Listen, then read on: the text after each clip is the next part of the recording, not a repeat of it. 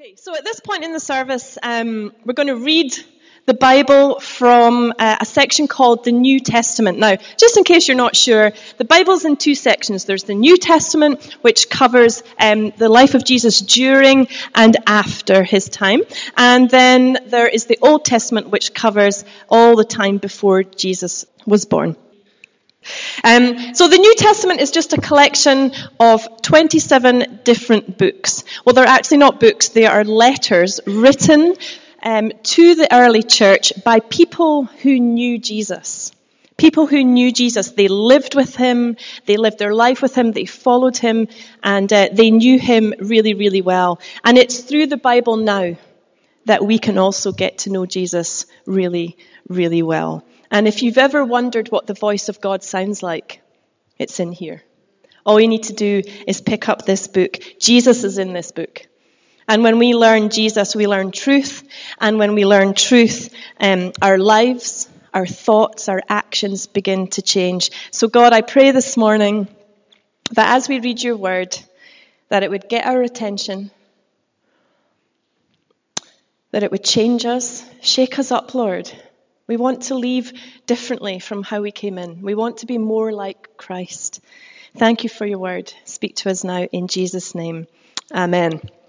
Amen. Brilliant. So we're going to turn to the book of Ephesians. You can get that ready. It's the book of Ephesians, chapter 4. And Ephesians is one of those letters written by a man called Paul to the church in Ephesus. And we've been working our way through this letter around the theme of, who am I?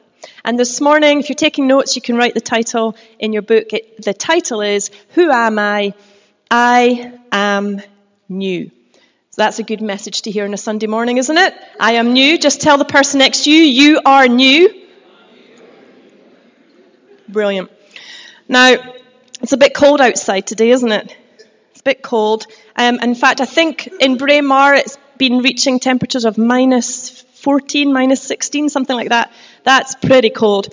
I don't know if you know, but I used to live in Australia. For 3 years I lived in Australia. And in the height of summer, it got to about 40 degrees. 40 degrees. That is hot. Quite a bit different from the height of winter in Scotland. And when we were heading back from living in Australia, coming back to living in Scotland, we came back in the Australian summer. So we literally got on a plane and it was 40 degrees. And when we arrived in Scotland, it was minus 10. That is a shift of 50 degrees. That is pretty extreme temperatures. And who knows that when you live in Australia, you live completely differently. You live a whole different kind of life. You're a different person. You wear different things. You buy different things. You eat different things. So for instance, in Australia, you know, you would wear your T-shirts and your shorts and your thongs. That's okay. It's flip-flops, right? Everyone know that in Australia, that's flip-flops. I'm not weird.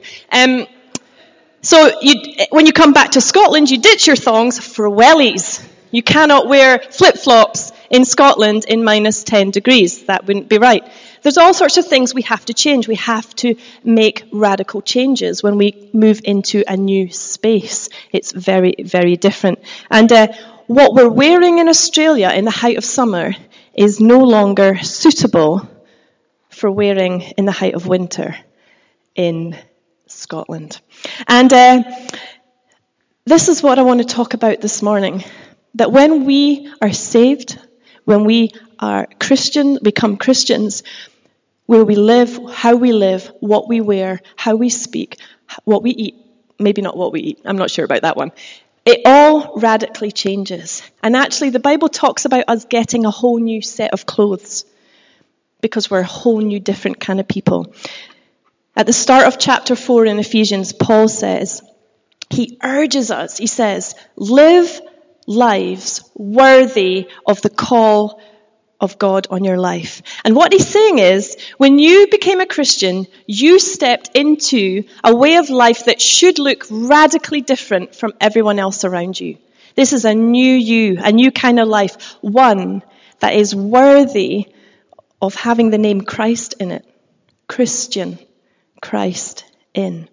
And what we're about to read is a very clear picture of the big contrast between what life was like before Christ and what life should look like after Christ, or rather in Christ, what it should look like. And also how we should be behaving and what responsibility we have in the process. Everyone say process. Because we know it's not instant, it's a process of becoming more like Jesus. So this morning I want to talk to you about being new. This is about our new identity in Christ. It's about a new way of living, and it's about a new way of thinking. So let's read Ephesians chapter 4. Hopefully going to come up on the screen. Brilliant. I think you have a different shape of screen than we do. Sorry, can't help noticing that. Okay, so let's read from verse 17. So I tell you this and insist on it in the Lord, that you must no longer live as the Gentiles do in the futility of their thinking. Now, the Gentiles is just Paul's word for those people who don't know Jesus. They don't know Jesus. And he's talking to a bunch of people who were Gentiles but have become Christians. And he was a Gentile, became a Christian, and actually is pretty much us as well. It's our story. At some point in our life, we didn't know God, and now we do. So this is what he says. They are darkened in their understanding and separated from the life of God because of the ignorance that is in them due to the hardening of their hearts. Having lost all sensitivity, they have given themselves over to sensuality so as to indulge in every kind of impurity, and they are full of greed. That, however, is not the way of life you learned when you heard about Christ and were taught in him in accordance with the truth that is in Jesus. You were taught, with regard to your former way of life, to put off your old self, which is being corrupted by its deceitful desires, to be made new in the attitude of your minds, so that's our thinking, and to put on the new self, created to be like God in true righteousness and holiness. Therefore, and you know that whenever Paul says therefore, it's there for a reason. He's saying, and so because of that, each of you must put off falsehood and speak truthfully to your neighbor, for we are all members of one body. In your anger, do not sin. Do not let the sun go down while you're still angry, and do not give the devil a foothold. Anyone who has been stealing must steal no longer, but must work, doing something useful with their own hands, that they may have something to share with those in need. Do not let any unwholesome talk come out of your mouths, but only what is helpful for building others up according to their needs, that it may benefit those who listen. And do not grieve the Holy Spirit of God, with whom you are sealed for the day of redemption. Get rid of all bitterness, rage and anger, brawling and slander, along with every form of malice. Instead, be kind and compassionate to one another, forgiving each other just as in Christ God forgave you. Follow God's example, therefore, as dearly loved children, and walk in the way of love, just as Christ loved us and gave himself up for us as a fragrant offering and sacrifice to God. So, it's not the most uplifting read you'll ever read on a Sunday morning when it comes to this description of the Gentiles. Paul is saying a few things. Firstly, he says their thinking is futile. Futile means pointless, empty. It goes nowhere. Do you know, maybe you know people, or maybe it was once you, where you've intellectualized and rationalized your way out of believing in God. They can't think straight anymore, to the point where it says their thinking is in the dark. Now, if you're in a room with the lights off and it's pitch black, what can you see? Great. Audience participation. I love it. Nothing. It's only when light comes in that you can see things as they truly are. And Jesus is that light. Jesus brings truth, and he opens our eyes to see reality as it truly is. Paul says they're also separated from God. They've wandered far from the life that God gives because they've closed their minds. And they've hardened their hearts. And in the Bible, minds and hearts are very, very closely linked. A hard heart says, I'm a good person. I don't need God. I don't need to say sorry for the things I've done in my life. That's a hard heart. It also says they've lost all sensitivity. They've lost all sensitivity and they do whatever they want. Now, a picture of that is, I don't know if you've ever played the guitar so much that you get little hard bits on the end of your fingers, or maybe you're a sports person and you've been running and you've got hard bits on the soles of your feet. Does that happen? I don't know, I don't run. But that hard bit of skin that over time has become so hard it now feels nothing when you touch it. It's lost all sensitivity. In other words, sin that used to bother you doesn't bother you anymore. You've gotten used to it, and so you just live with it. It's a bit of a bleak picture, isn't it? Paul's saying there's darkness of the mind, there's hardness of heart, and there's deadness of soul. But, everyone say but. Paul says that's not you. Hooray! Great. That's not the way you've learned to live in Christ. He says it used to be you, and it used to be me, but that's not the case anymore. You heard about Jesus, you were taught in him, you believed in him, you chose to follow him, and you know that the truth is in him. So instead of a hard heart, you have a tender heart. Instead of a dark mind, your mind is filled with light. Instead of being dead on the inside, your soul is bursting with life. Do you know what? The moment you said yes to becoming a Christian, when you invited Jesus to be the leader of your life, in that moment, you instantly became a new person. Instantly. You didn't just become better at following rules. You weren't just given a makeover. You became a completely brand new person. Jesus gave you a new identity. Your old life was buried, and all the shame and guilt and sin of the past was buried with it. It was dealt with. It no longer separated you from God. And so when God looked at you, he saw purity and holiness and righteousness, not because of you, but because when he looked at you, he saw Jesus. Jesus, the blameless, holy, perfect one who died and took the blame for our sin so that we could have relationship with God. That's who he sees. In 2 Corinthians 5, it says, anyone who belongs to Christ has become a new person. The old life is gone and a new life has begun. Everyone say, I am new. Therefore, Paul says, because you are new, live in that newness. Live out of that newness, knowing that you're new. He says, put off your old self and put on the new self, which is actually your true self. The one that God created you to be. And he says, let's live lives worthy of this new life we've been given. He says, don't just carry on the way you were before you knew Jesus. Everything connected with that old way of life has to go. He says, get rid of it. Put off the old, put on the new. Listen, when a prisoner's sentence has been served and he's set free, what does he do? He puts off the old rags, the old uniform that identified him as guilty, and he picks up a whole new set of clean clothes that identifies him as a free man. But what does he have to do? He has to continue to live out his life as the free man he now is.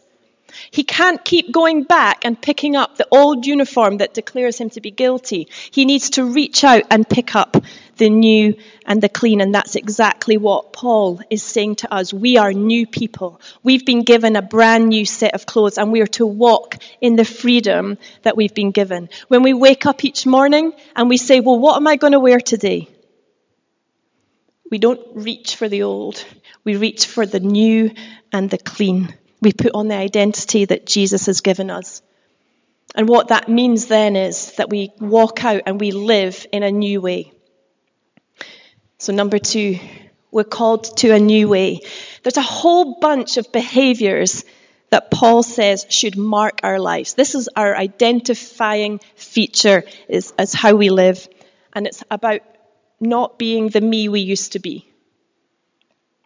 And they involve a stopping, which is the putting off, and a starting, which is the putting on. And he says, stop lying and start telling the truth. I don't know about you, but I want to be known as a person who always speaks the truth, not hiding anything, not covering anything up, not exaggerating anything, just the truth. He says, stop letting anger control you. Don't let it be fuel for revenge, not even for a day. Start being kind and compassionate. He says, stop taking from others and start giving generously. Stop using ugly words that tear people down and start using words that help. Let your words become beautiful gifts that encourage others.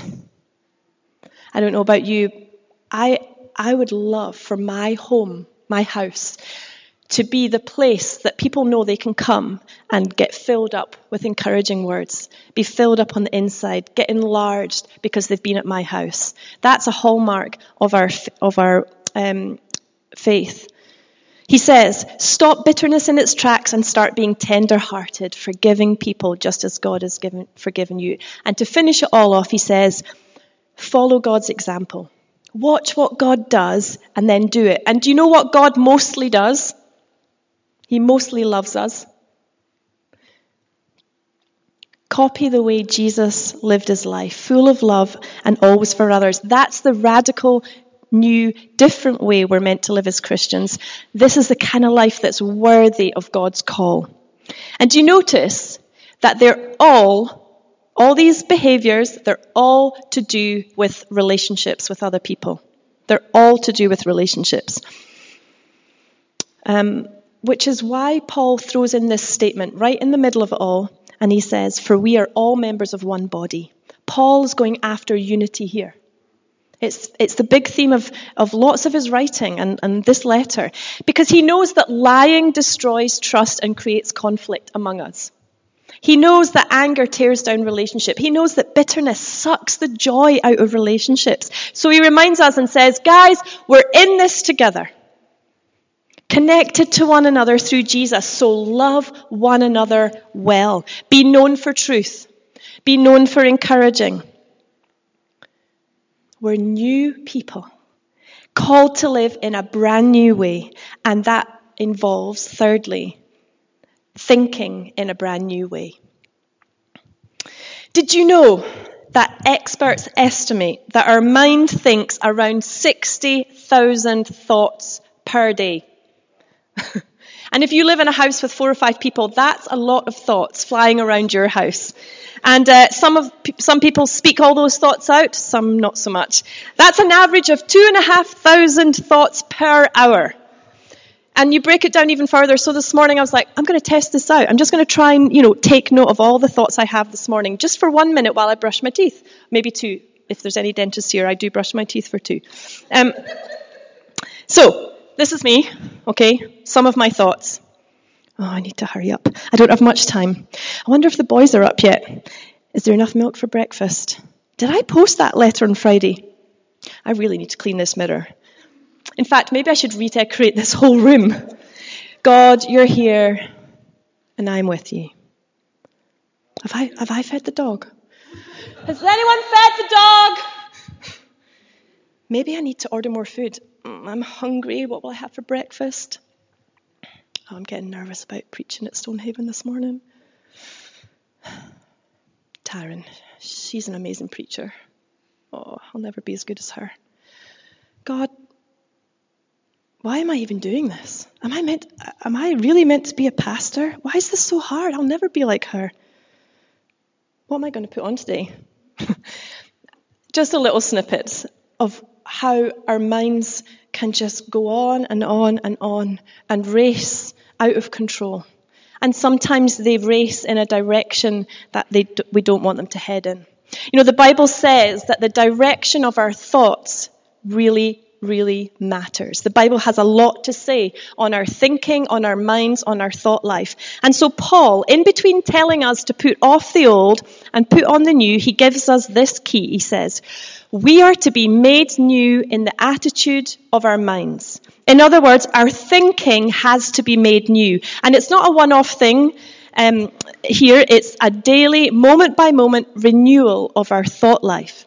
He says in another book called Romans, stop imitating the ideals and opinions of the culture around you, but be inwardly transformed and progressively changed by the Holy Spirit through a total renewing of how you think. This will empower you to discern the will of God.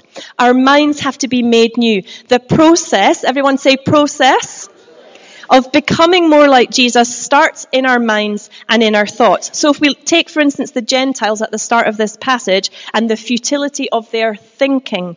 What started in the mind, what started as a thought for them, this deliberate rejection of God's truth, it started as a thought, it grew into an attitude, that grew into a behavior, that grew into a lifestyle. It started as a thought, it grew into an attitude, that grew into a behavior, that grew into a lifestyle. What was in their mind eventually came out in their life.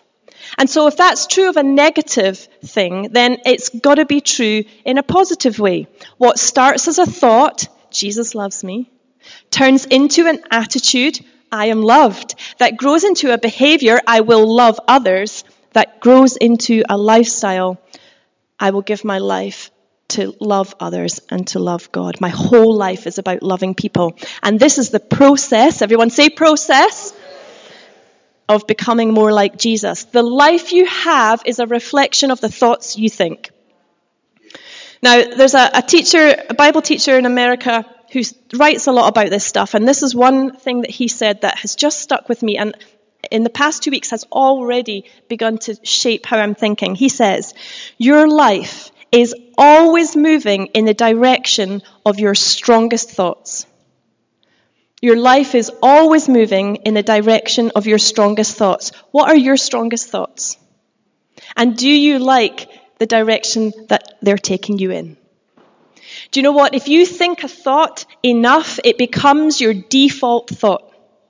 It becomes easier and easier and easier to think that thought. If you imagine a forest, and you imagine a pathway through the forest, and it's quite small and thin at the start, but the more you walk down that path, the wider it becomes, the clearer it becomes, the easier it becomes to continually walk down that path. It just gets easier and easier and easier to travel down. Scientists call it neural pathways. Our brain literally redesigns itself around a thought, and so your thoughts really, really matter. It's so important to take charge of your thought life, because what comes into your mind comes out in your life. As new people, as a new person in Christ, we need to make new pathways that lead to new behaviors.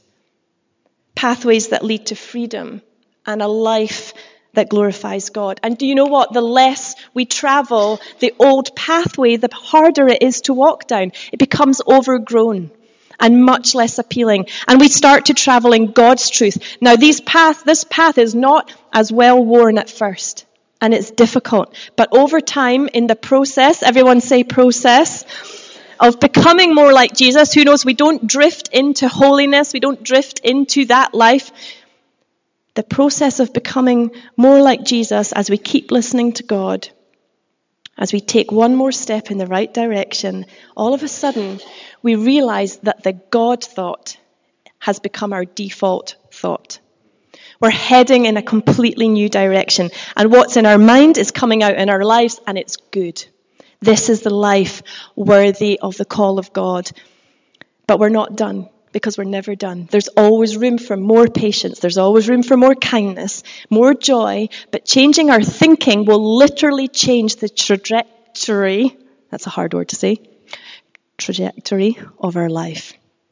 So just to finish off, what else does the Bible say about our thinking? Just in case you don't believe me. It says here in Philippians 4 verse 8, one final thing. Fix your thoughts on what is true. Fix them. Fix your thoughts on what is true and honourable and right and pure and lovely and admirable. Think about things that are excellent and worthy of praise, because they're the things that are going to take me in the right direction. That is the new pathway. That's the direction I want to go in. Colossians chapter 3 verse 3 says, "Since you have been raised with Christ, set your hearts and your minds on things above." Think about God. Think about Jesus. Think about his kingdom. Do you know, from what I read in the Bible, our thinking is our responsibility. Partnering with the Holy Spirit, this is our part in the process. Everyone say process! This is our part in the process of becoming more like Christ. And this is what it involves. It involves thinking deeply about ourselves, about our thought life, not surface thinking. It involves taking a step back and self-evaluating and stilling ourselves and asking, why am I thinking this thought? What's the origin of this thought? Where does it come from? Is it from God? Is it the truth? Holy Spirit, show me what is true.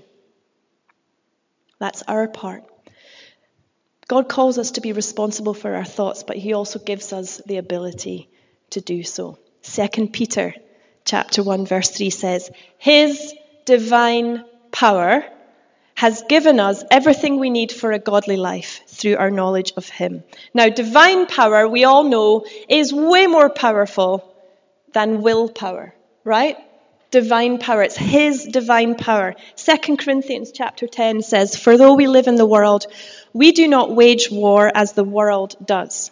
The weapons we fight with are not weapons of the world." So you know we've been given weapons, right?